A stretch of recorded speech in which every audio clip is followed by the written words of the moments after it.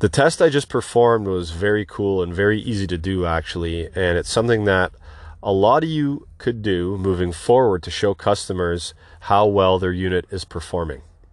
Now, I've seen this test done with cooling quite a bit from a different crowd of people, but I've never seen it done with heating, and I've never seen it done on a rooftop unit. So what I did was I took the Testo 405i hot wire anemometer. Hot wire anemometer is a tool for measuring airflow. So basically it's a hot wire. It heats up. As the hot wire is cooled when air moves across it, the rate of cooling, it directly correlates to how fast the air is moving in feet per minute. So that tool measures in feet per minute.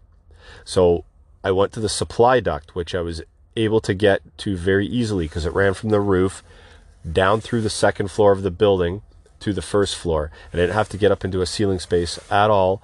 And there was 3 pre-drilled holes already in the duct. So what I did was I inserted the hot wire anemometer, obviously turned it on, linked it up with the Testo Smart Probes app.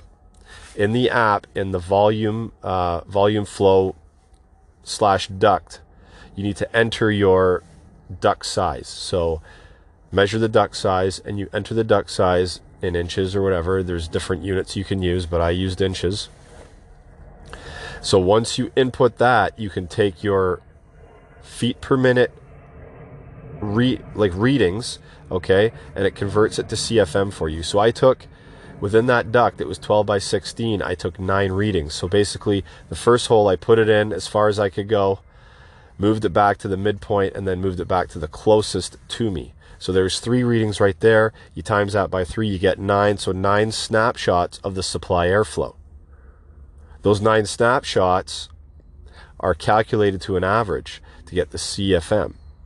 So the CFM was around 1482, 1490, somewhere around there. I did a video on it. You guys can watch the video when it's all completed and on YouTube. So I got my CFM. Very easy to do using the Smart Probes app.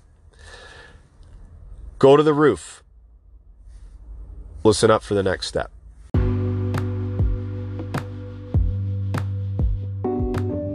Just quickly, guys, the debate on internal sealants over the last couple of decades, yeah, it's been nuts.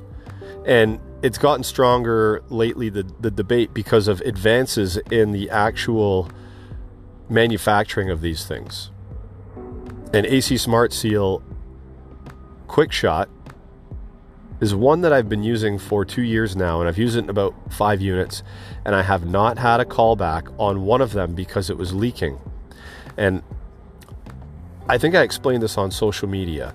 I was demoing the Inficon DTEC Stratus, which is a very cool leak detector because it's got cloud hunting capabilities where you can hunt a cloud of refrigerant ppm. It gets stronger as you get to the actual point, then you can pinpoint it. So I used AC Smart Seal in a machine that was leaking, okay, in the evap. The evap beforehand was at 25 ppm of leak rate. Okay, after a day or so, a couple days, that leak rate dropped after I put it in to 5 ppm. Okay, and then it dropped to 1 ppm. So it works, okay? And because it's oil-based, it doesn't cause any harm to a system. My gauges have been on it. Gauges have been on systems, my Testos, and there's no harm to my gauges whatsoever. They still work just fine. The systems are still running just fine. Okay, so it's just one of those things, guys. It's a misconception of every product is painted with the same brush, and it's not. And it's gotten me out of a jam in many situations where, hey, we can put this in, it's critical, it's a walk-in box, you need this running, we'll put it in now. We'll talk about replacement down the line, but at least for now, you know your system is not going to continue to lose gas every 8 months, every 9 months, whatever it is. Anyway, all that stuff, all their stuff, like Navac stuff and Testo stuff is available at TruTech Tools. 8% off with promo code KNOWITALL. The unfortunate part is Testo stuff. I have a link for that. It's not, the 8% code doesn't apply. I got a link for that. If you guys want to use the link, hit me up Gary at hvacknowitall.com. I will give you the preferred Testo pricing link for TruTech tools. And guys, please check out House Call Pro if you want to take your business paperless, because it's all the rage with a lot of contractors. A lot of contractors are talking good stuff about it anytime it's brought up. Invoicing, estimating, dispatching, it's all in one. So housecallpro.com/HVAC know-it-all, and I'll leave the landing page in the podcast notes. This segment of the podcast is brought to you by Harago, a trades-only platform helping you find the right job or the right candidate. Harago.com, best in trade. So now that I'm at the roof, I break out my 605i smart probes. Now what you want to do with those is you want to put one in the return and you want to put one in the supply. So it's measuring the return and the supply readings. You want to connect those up to the Smart Probes app, and the menu you want to go into is the cooling/heat load calculation menu. So in that menu, if you hit the little gear sign at the bottom, settings, you can actually configure your measurement. So what I had to do at that point was enter in my CFM, my constant CFM. Nothing's changing because it's a belted 3-phase fan. It's not a VFD or ECM or anything like that. It's staying constant. So I entered that number as a constant. Connected the 605i's up, flashing green, to the Smart Probes app, so all my readings were live. Okay, so I fired up the heat and watched my readings.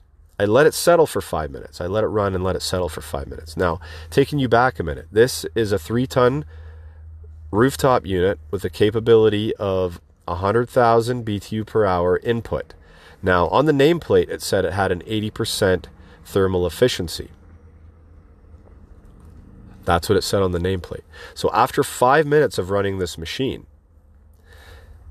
the app was spitting out with the return and supply air readings plus the CFM, because that's what you need to go into the calculations.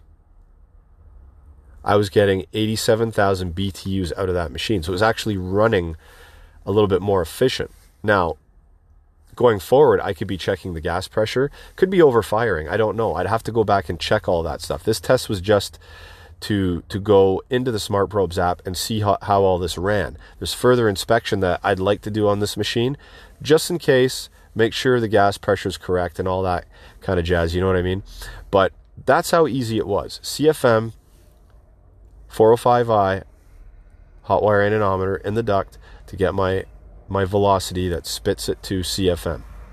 Then 605i in the return, and in the supply, enter in my CFM.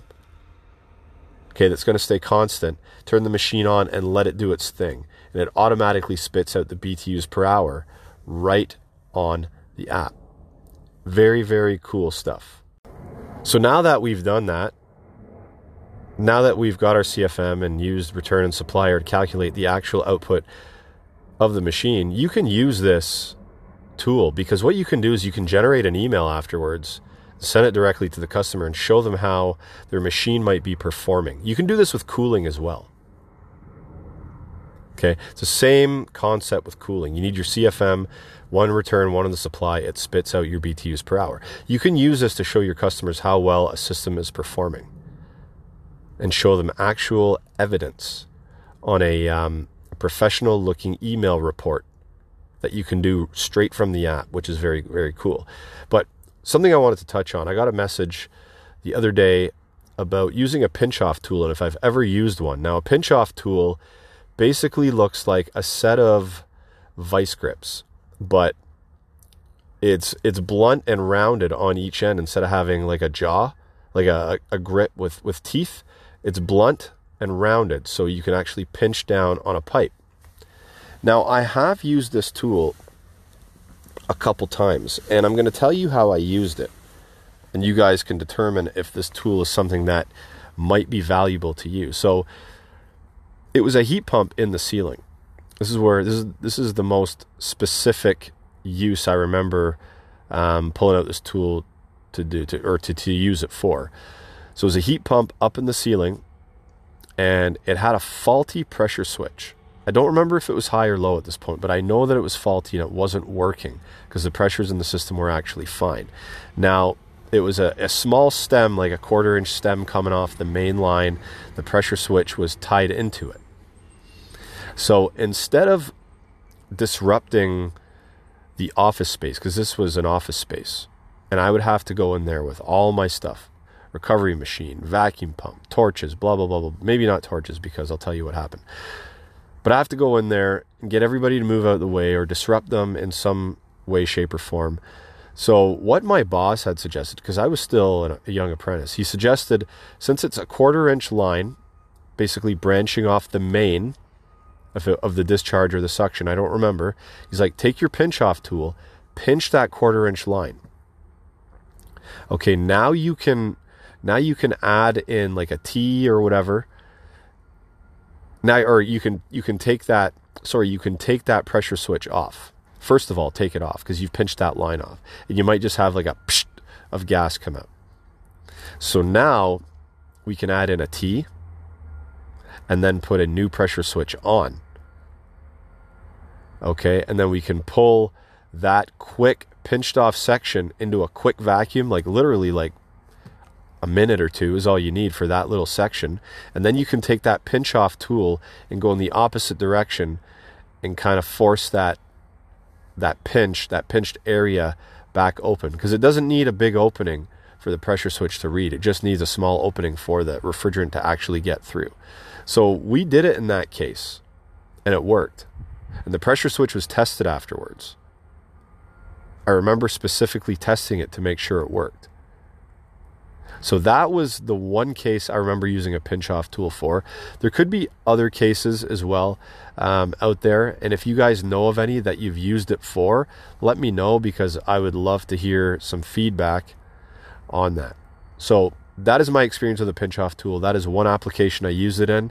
And the reason we did it is because we didn't want to disrupt the flow of the office work below by bringing in all the tools and spending the entire day working on this machine, where it was a quick repair, quick 2-minute vacuum.